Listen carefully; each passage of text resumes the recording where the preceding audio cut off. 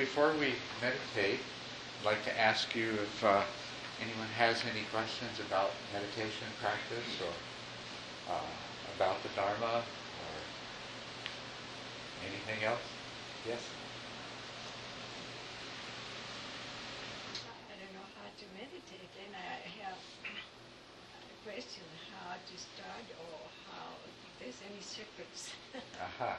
So you don't know how to meditate. Okay, well, we better help you out there a little bit if we're going to sit here and meditate for a while. Okay.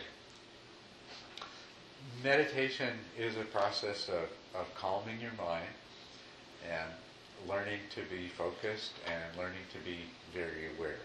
So the calming shouldn't lead into drowsiness and things like that. You should remain relaxed but very alert and very aware. And so the way that we do this is to take an object to rest our attention on. And whenever our mind, you'll notice when you do that your mind is filled with all kinds of other thoughts and things like that. And so in order to calm your mind, whenever you realize that your attention has drifted away from the meditation object, is just to gently bring it back to that object. And what will happen sometimes is that you'll not only drift away from the meditation object, but you'll forget it entirely, and your mind might wander, think about this, and then that makes you think about that, so it might go on for a long period of time. But it doesn't matter. What's important is sooner or later you're going to have that moment when you realize that you're not doing what you intended to do. And so that moment is special. Notice how much more aware and fully conscious you are when you come into the present and realize you're not doing what you intended to do. By comparison with just a few moments earlier when you were lost in some thought and weren't really present and really aware. Because that's very special. So just appreciate that moment and think about how you'd like to be in that kind of completely present awareness all of the time. And then bring your attention back to the meditation object. It doesn't matter how many times you have to do that, but if you keep doing that, your mind will gradually begin to slow down and become calm. So that's basically how to do the practice. Now the meditation object that you're going to use is the feelings that are produced by the breath as it moves in and out at the nose. So if you just right now, maybe you'll want to close your eyes, but right now pay attention to the air as it moves in and out of your nose, and you'll notice that you can feel that movement. So that's what you're going to keep returning your attention to, is those sensations of the breath. And the breath is always there and it always goes on. Now, at some point, you might feel uncomfortable sitting still for a long period of time, and if that happens, try to go as long as you can without moving. And if you're feeling uncomfortable in a way that it keeps drawing your attention away from the sensations of your breath, then you can switch and use that sensation as a meditation object instead. And then if you feel like you need to move to relieve the discomfort, then go ahead. But do it very mindfully, with great awareness. Okay? So just the idea is to stay physically relaxed.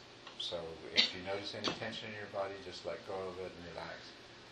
And check into your body every now and then and see if there's any tension developing. And so stay very relaxed, but very alert, and try to teach your mind to calm down by just keep coming back to the breath.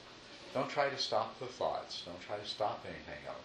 What you want to do is just try not to lose the awareness of the breath. That's just your anchor. You just keep coming back to that. Okay?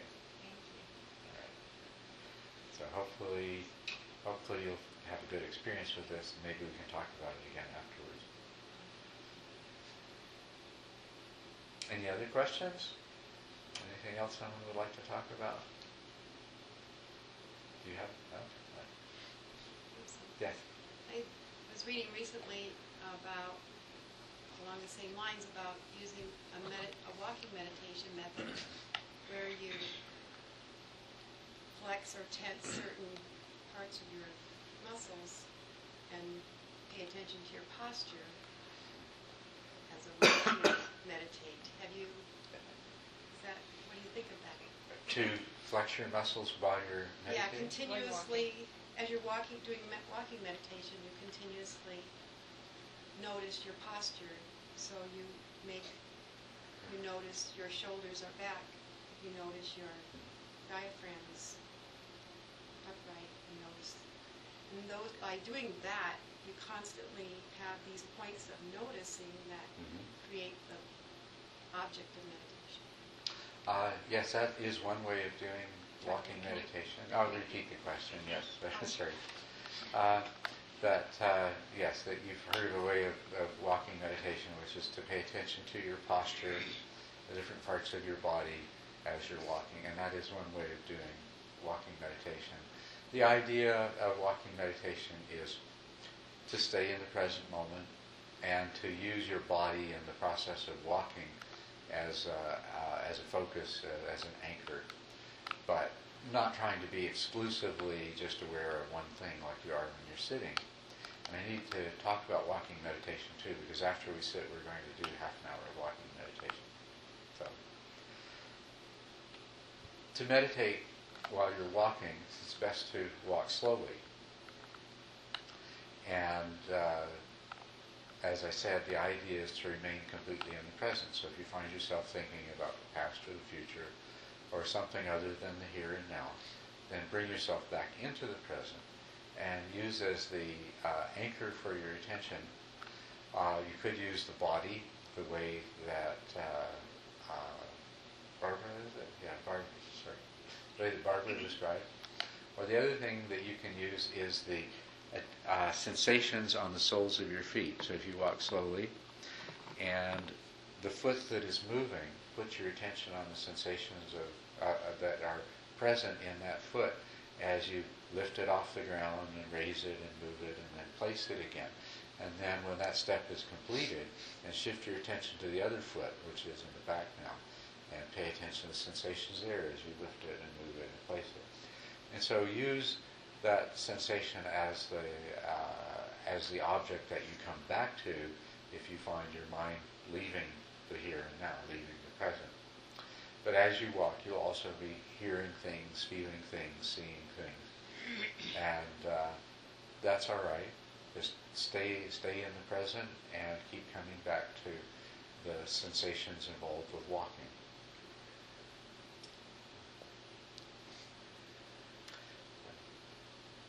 There's many different ways of doing walking meditation. So we've described just two out of many here. But what they all have in common is that you're using some sensation as an anchor to keep you in the present, and that you're trying to stay in the present. As you become more skilled at staying in the present, then you can start trying to stay in the present silently. You can stop the internal chatter. And then you can start being more and more fully mindful, more and more fully aware of what you are experiencing moment by moment as you walk.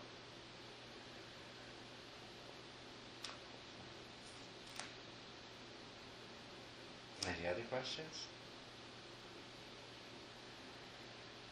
Any questions about things other than just meditation practice? I have one question. Yeah. Another one.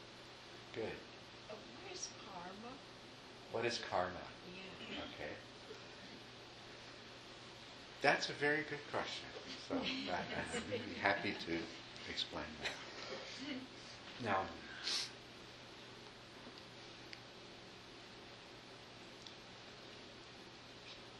karma is it's a Sanskrit word that means action. And it originated thousands of years ago where the Brahmins of ancient India were responsible for performing various rites and rituals in their society. And it was believed that when the rituals were performed properly, that this would actually nourish the gods, who in turn would make sure that the sun rose and set, and that the rains fell, and that the seasons progressed, and that life continued as it should. And so the idea, the action of performing the ritual properly would, through a sort of supernatural agency, result in everything going on as it should. And then over time, that developed into the idea that was extended to all of the activities of a person in their lifetime. And in ancient India, people were members of different castes, and some castes were higher than others. And so the idea was that if a person fulfilled their role properly in their life, that whatever that role happened to be, if a person was a tradesman, if he conducted his trade honestly and to the best of his ability, or if somebody was a housewife, whether somebody was of a high caste or a low caste, there were the proper ways of behaving and conducting themselves. And the idea is that if you did that, then when you died, you would be reincarnated and reborn into better circumstances. So if you're in a low caste, you might come to be in a high caste. And if you're in a high caste, you might continue to be reborn in a high caste, and maybe to a wealthier family and things like that. This was a long time ago. The Buddha came along when these ideas were the predominant ideas in society at the time. And he took this idea, appropriated it, and showed it could be applied in a different way. He said, by karma, I mean intention.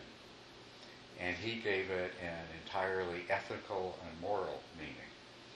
That what is important about your actions is the intention behind them, and that in addition to the immediate and obvious results of these actions, that the intentions behind those would determine the sorts of experiences that you as an individual had in the future. And so he went on to explain in much more detail how that happens, how that process of how we condition ourselves.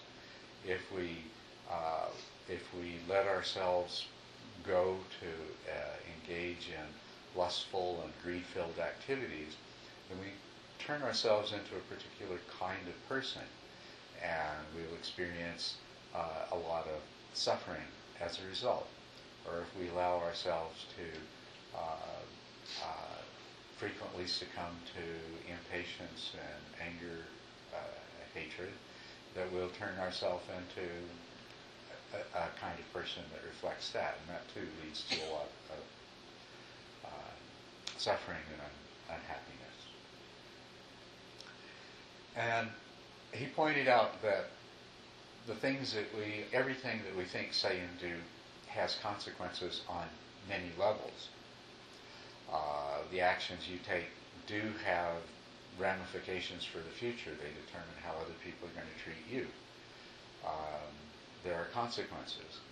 So there are many different kinds of consequences for actions which we know, but he's pointing out that we constantly create ourselves through our intentions that lie behind our actions, and that this is an extremely important thing to be aware of, because the kind of person you have created yourself to be is going to determine the kind of experience that you have in any given situation at any given time.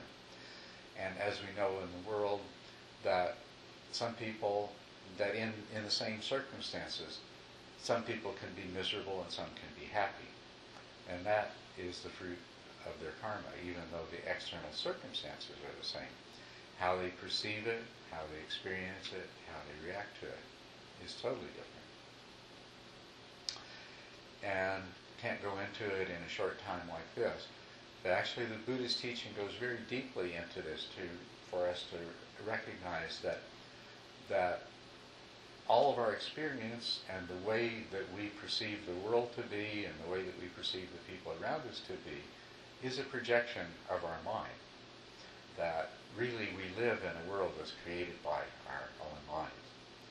And that, and so this very same thing I was just talking about actually goes much deeper even than what I've just described to you, because if the entirety of the world as you experience it is a product of your mind, and if your mind is conditioned by your past karma, then that what this means is your life and your world at the deepest possible level is being determined by karma. So this makes karma much more central and much more important than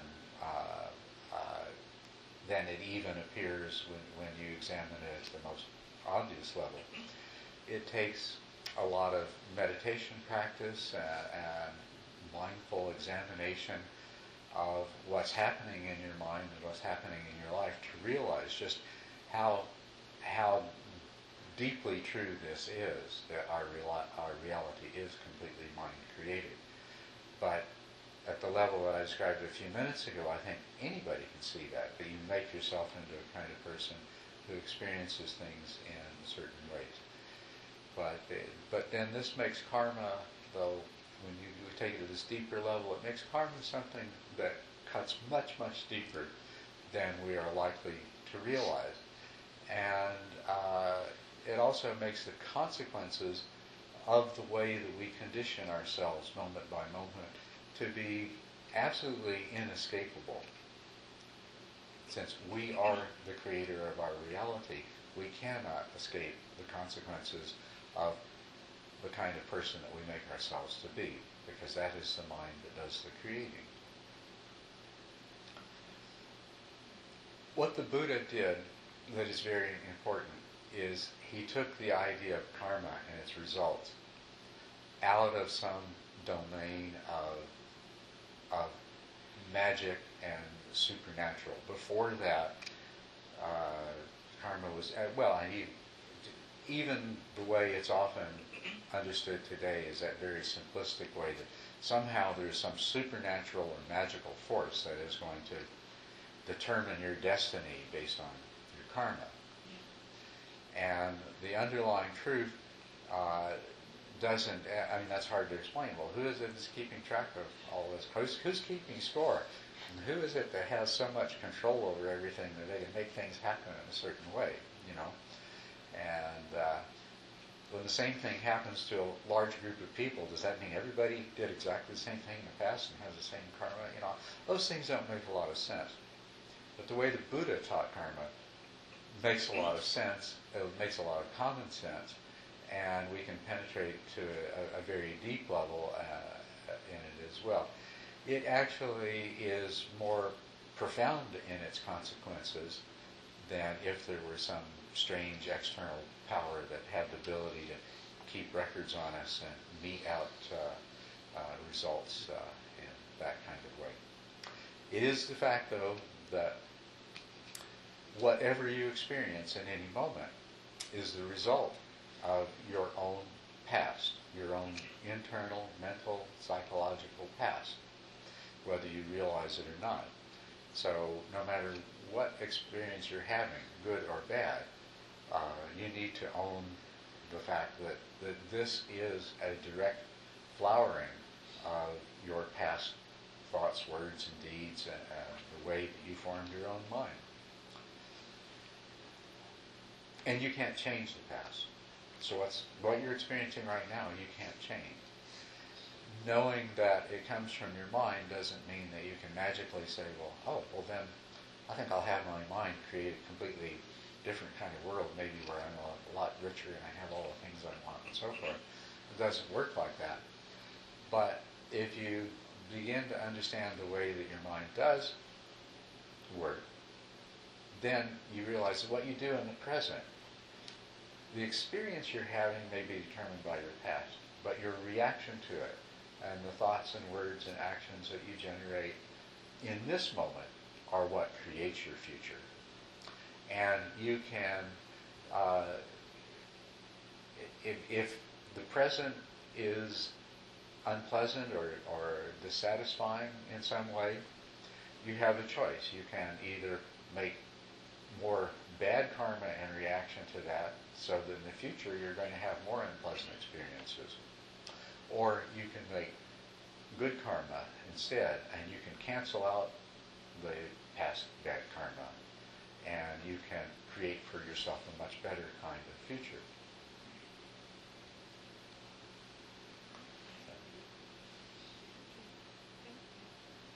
You're welcome. Anybody else have any comments or thoughts based on that? And so It's a that very important subject, so. that creating the better karma, having the choice to create a better karma for the future, would be practicing those precepts we read earlier. That would be that's the way to begin. Yes, if you keep the precepts, if you develop virtue, then what that does is it keeps you from making the kind of unwholesome karma that you have been making. Then you can go a little deeper. Well, the other thing that you can do is you can start making wholesome karma to replace it. So on those occasions when you might have, when there might be some urge to do or say something that would harm someone else, or when you're experiencing a mental state of anger or annoyance or hatred, if you can find the way within yourself to transform that so that your anger becomes understanding and your hatred becomes compassion and your greed becomes generosity and so forth, then it becomes really powerful. You can stop doing the unwholesome things, but then you can not only stop doing the unwholesome things, but change those to more wholesome things. But then there's an even deeper level too.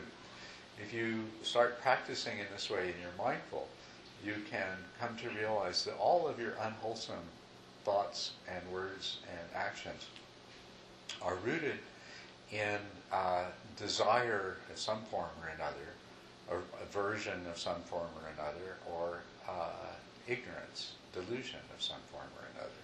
And so you can see that rather than trying to combat these one instant at a time, that if you can work on the underlying craving, on the underlying desire and aversion and delusion, then this was far more powerfully effective than just trying to change one tendency at a time as it arises.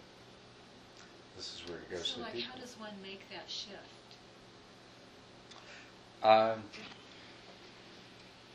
Well, it's as simple as starting to recognize, when you find yourself in an unwholesome mental state or having unwholesome thoughts, to be able to examine yourself mindfully and recognize the origin of that.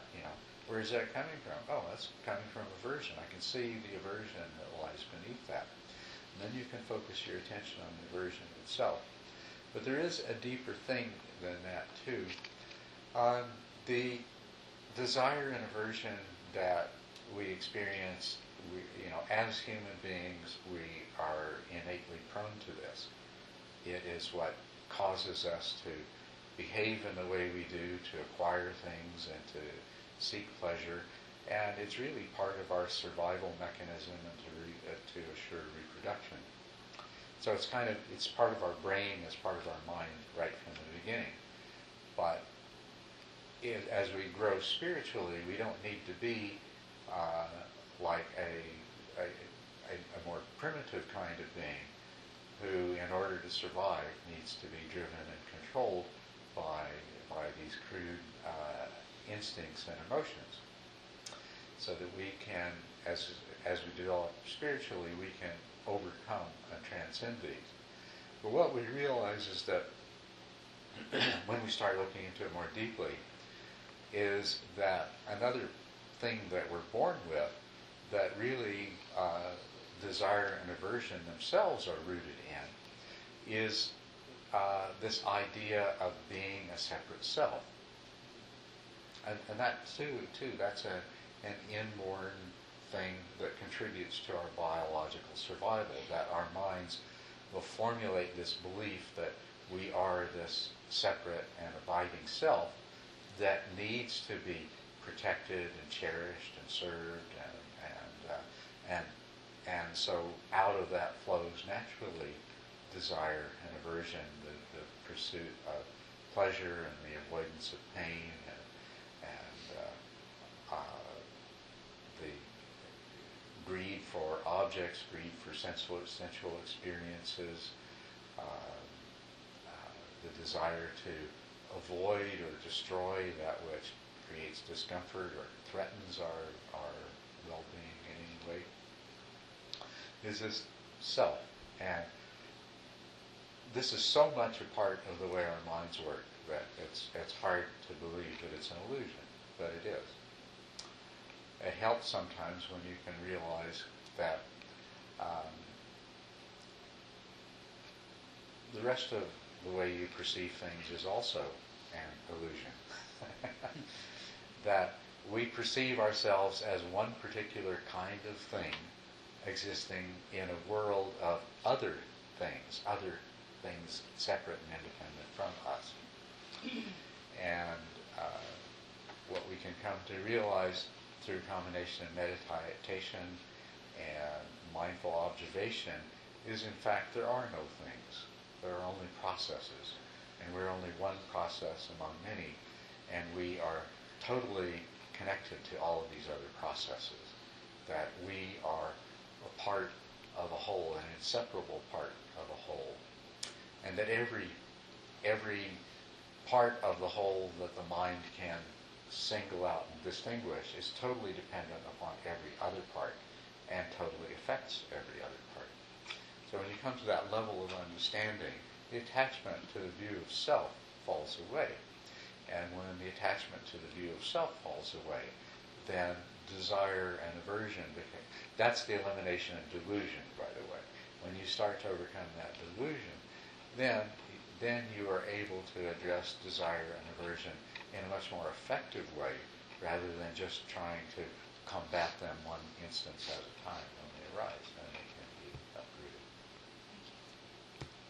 You're welcome. Okay. And how does this relate, since there's basically nobody home inside, and outside there's nothing controlling, how does that relate to our concept of free will and intention? Well, the entity that we are, and that until you become a fully awakened being, you're going to identify the entity that you think you are as being some kind of a self, is not rigidly and deterministically determined in how it behaves and how it evolves over time.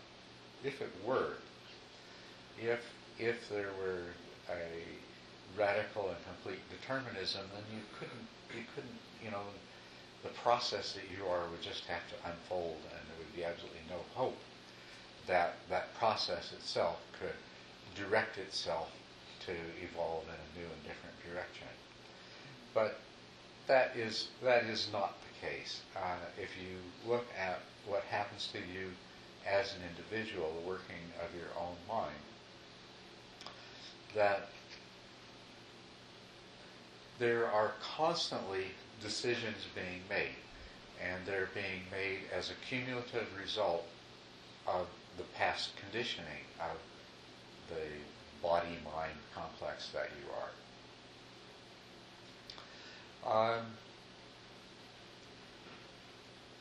And that you are a complex entity of many parts. There's no single thing that you can call your mind, and no single thing that you can call yourself, and no single thing that you can call your will. But each decision you make is an outcome of many different past experiences and many different mental processes that have developed as a result of those past experiences. Call them impulses or tendencies.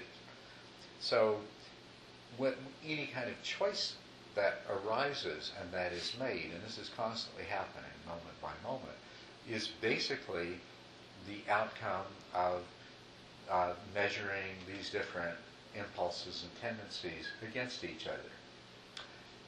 For a huge proportion of these,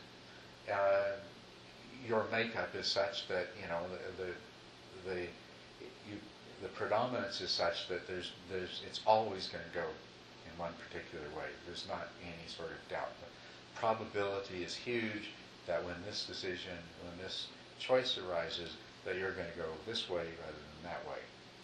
But there are also a tremendous number of circumstances that arise in your life where, when these different impulses and tendencies, when they're added together, they come up to a probability that is like 50-50 or very, very close to that, very closely in balance. And so in those cases, it's not predetermined. The other thing is that it's not as though in each intention that arises in your mind and each act it leads to, that every part of your cumulative past karma is participating in this. So something happens and you respond immediately afterwards, or at least you have a reaction. You're inclined to say something of a particular kind immediately afterwards. And of the different tendencies and processes that make you up, there's only a small number of them that would have participated in the generation of that intention. If you have restraint, and if you allow a little more time to elapse, there are other tendencies that you have acquired, which can produce a different intention and a different action, if only you allow the time for that to occur. Now, allowing the time for that is only one part of the way that we as an entity can determine our own evolution. The other is the kinds of tendencies that we accumulate that can affect a particular choice, that can affect a particular intention. So that is by other very easy choices that we make all the time. You can, influenced by things that you hear and read, and influenced by your mind's own examination of your experience, say that I would like my own nature and my life to go in this direction rather than that direction. And that can guide you, just to use the example of being a person on a spiritual path, that can guide you to become interested in a spiritual path. That can cause you to start associating with different kinds of people. And what they say and do is part of what influences your future decisions. You can attend Dharma talks, and everything that you read, see, and hear becomes a part of your makeup. And so you can, in all kinds of very gentle, subtle, easy ways, influence the makeup of who and what you are through positive influences, through easy choices. You know, when you're at something that's like a 50-50 choice of go to a Dharma talk or watch porn on the internet, you know. I'm not sure if most people would experience that particularly, but you know, it's very illustrative of the different kind of results that come. So if you just imagine that you're at that decision point, that it's, well, should I do this or should I do that? You know, and if you're right at that balance point, and if you have the sense that you'd like to be a better person in a better world, then you might choose to go to the Dharma talk. And you build up, you accumulate those experiences. The Buddha said that the path, you know, somebody approached him once and said, good companions and good circumstances, that's part of the spiritual path, right, boss? And he says, no, no, no. That's the whole of the spiritual path. Associate with good people. Associate with people that you would like to be like and that have the same interests and directions. Bad companions are going to make you into a person like the people you associate with. So good companions, wholesome companions, and wholesome circumstances.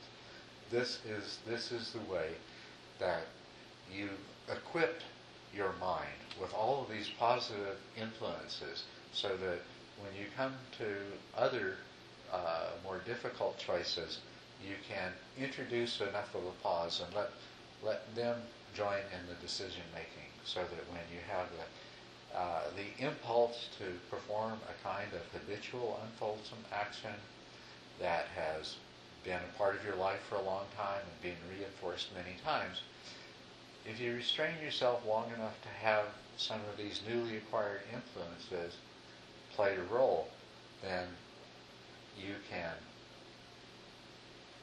change. And each time you succeed in doing that, you make yourself into a different kind of person who's less likely to be inclined to the unwholesome and more likely to be inclined to the wholesome. So to bring that back around to meditation, that's what we're doing every time we bring our attention back to the breath, is practicing that. As a matter of fact, skill? we are. If you wanted, I thought years ago, I thought of this as a way that a person could understand meditation and karma. How meditation is a way of making a particular kind of karma. You close your eyes and say, I'm going to pay attention to my breath, and it doesn't happen. Well, it's because your mind is conditioned in such a way that you're going to end up thinking about other things instead. Well, that's karma and the results of karma.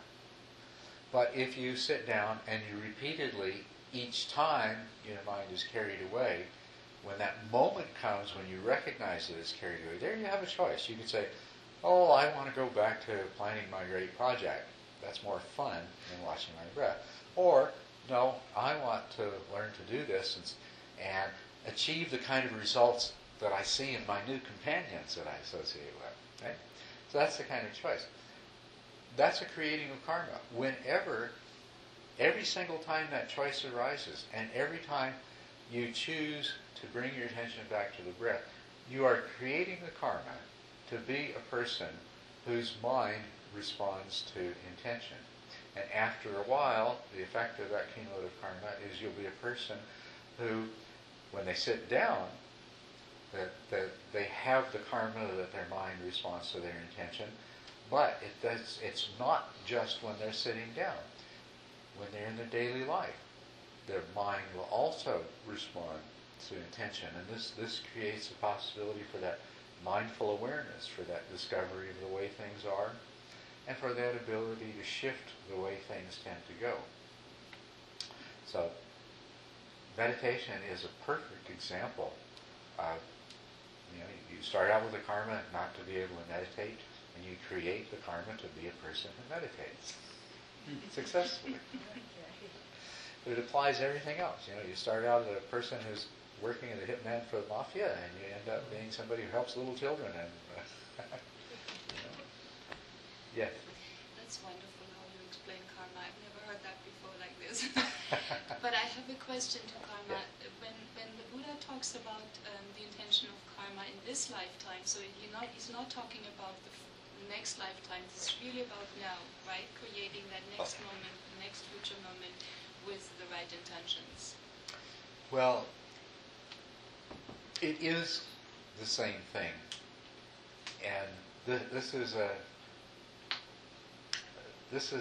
subtle sort of thing. Because remember, the Buddha was teaching in a society where everybody believed in reincarnation. That when they died, that they were a person, an entity, a self, a kind of soul, that would be reincarnated again. And that it would be the same self and person. So as he did so often, he appropriated the common idea and subtly shifted it. He said, well, I don't teach reincarnation but I teach rebirth. All he did was choose different words. And so people said to him, rebirth, what does this mean? And he says that because he was also teaching that there is no self. And so the question also comes up, if there is no self, then who or what is reborn? And he says, when I say rebirth, I mean that those karmic predispositions are what is reborn. So the self that you think you are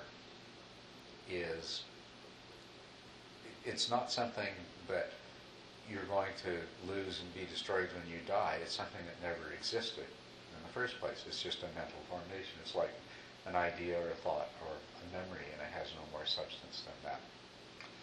But we are all interconnected. We are part of a whole, even though we can't understand the nature of that.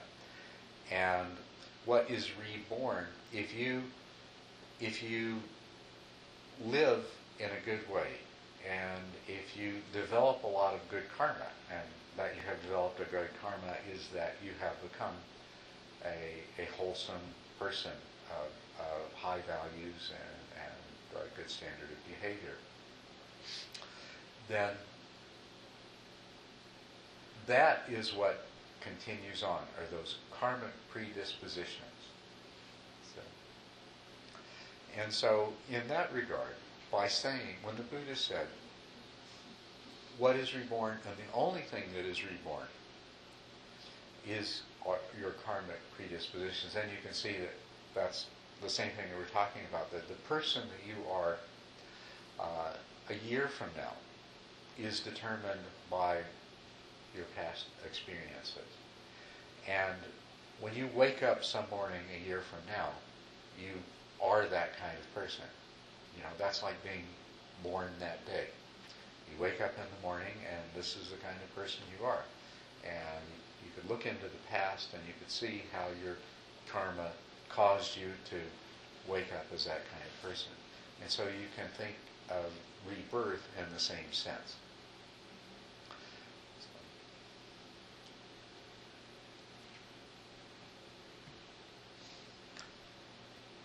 The best thing is not to cling to ideas of rebirth and reincarnation, because if you think of it, you know, your major concern is this life. You probably don't remember anything about your past lives, and so it's very likely that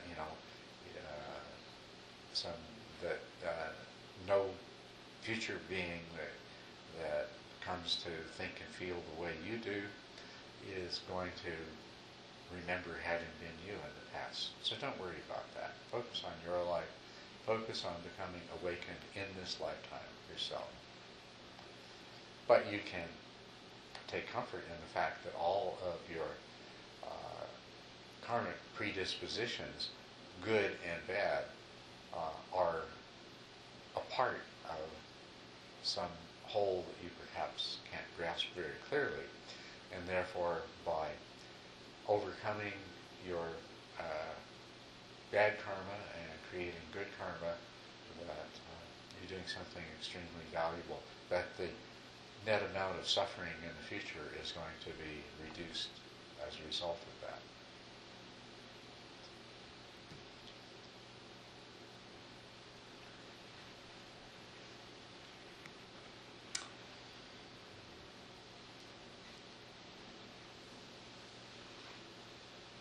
Yes. I'm wondering, and I don't know if you have time now to talk about it, but I'm thinking about the nature of the hologram and how all the little pieces are a reflection of the whole thing, as I understand a hologram. Mm-hmm. Is this a good model for how connected we are and how we relate to everything that is? Is the hologram a good model? I would say that yes, it is. What you have to understand is that anything your conceptual mind comes up with as a model is going to be it's not going to be that which is beyond conceptualization, the ultimate truth and the ultimate reality. It's going to be a model, and a model ship that a child makes is not the same thing at all as what it's a model of, right? And so every model, as soon as you examine it just a little bit more closely, begins to fall apart and begins to fail to function. So if you keep that in mind, though, then a hologram as a model, or maybe the better word is a hologram as a metaphor, can help us to understand the way absolutely everything is interconnected. So, for those of you who are not familiar with holographic images, or you may have seen them on your credit card when you twist them in the light, the eagle looks three-dimensional or whatever it is. But that's a very simple and primitive kind of a hologram.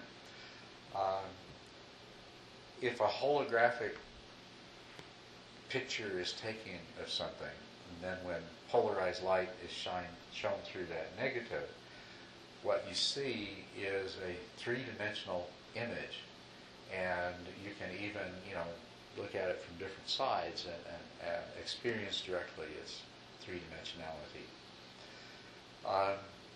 which is a technological curiosity and a lot of fun.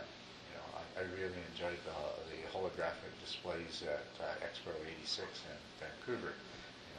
Fantastic images that you can walk around. They're just like they're real. You feel like you should be able to reach out and touch them, but there's nothing there but empty space. It's a very good metaphor. It's a good metaphor in the sense that it looks very real and you reach out and try to touch it and there's nothing but empty space. But it's also a very good metaphor in that if you took the piece of film that the light is passing through to create this image, and you cut off a little corner of it, and you shone the same light through the little corner of it, you'd still see the image. The whole image would be there. It's not like you'd have one corner of the image or one piece of it. The whole image is there, except that it's very fuzzy and unclear and hard to see. And a bigger piece makes a clearer image. So the entire image is contained in every part, no matter how small the part is. So in that regard, a hologram is also a good metaphor that we are all interconnected at the level of ultimate truth in such a way that the whole is contained in every part, and every part is contained in the whole. And whatever images that it produces are entirely empty. And another way the metaphor works is that as with in a holographic image, as with our ordinary visual experience, it looks slightly different from every different viewpoint. So if reality is a hologram, unless I am in your shoes looking through your eyes, I'm never going to see what you see. We all see this reality from a different point of view. So that's another way in which it's a good metaphor.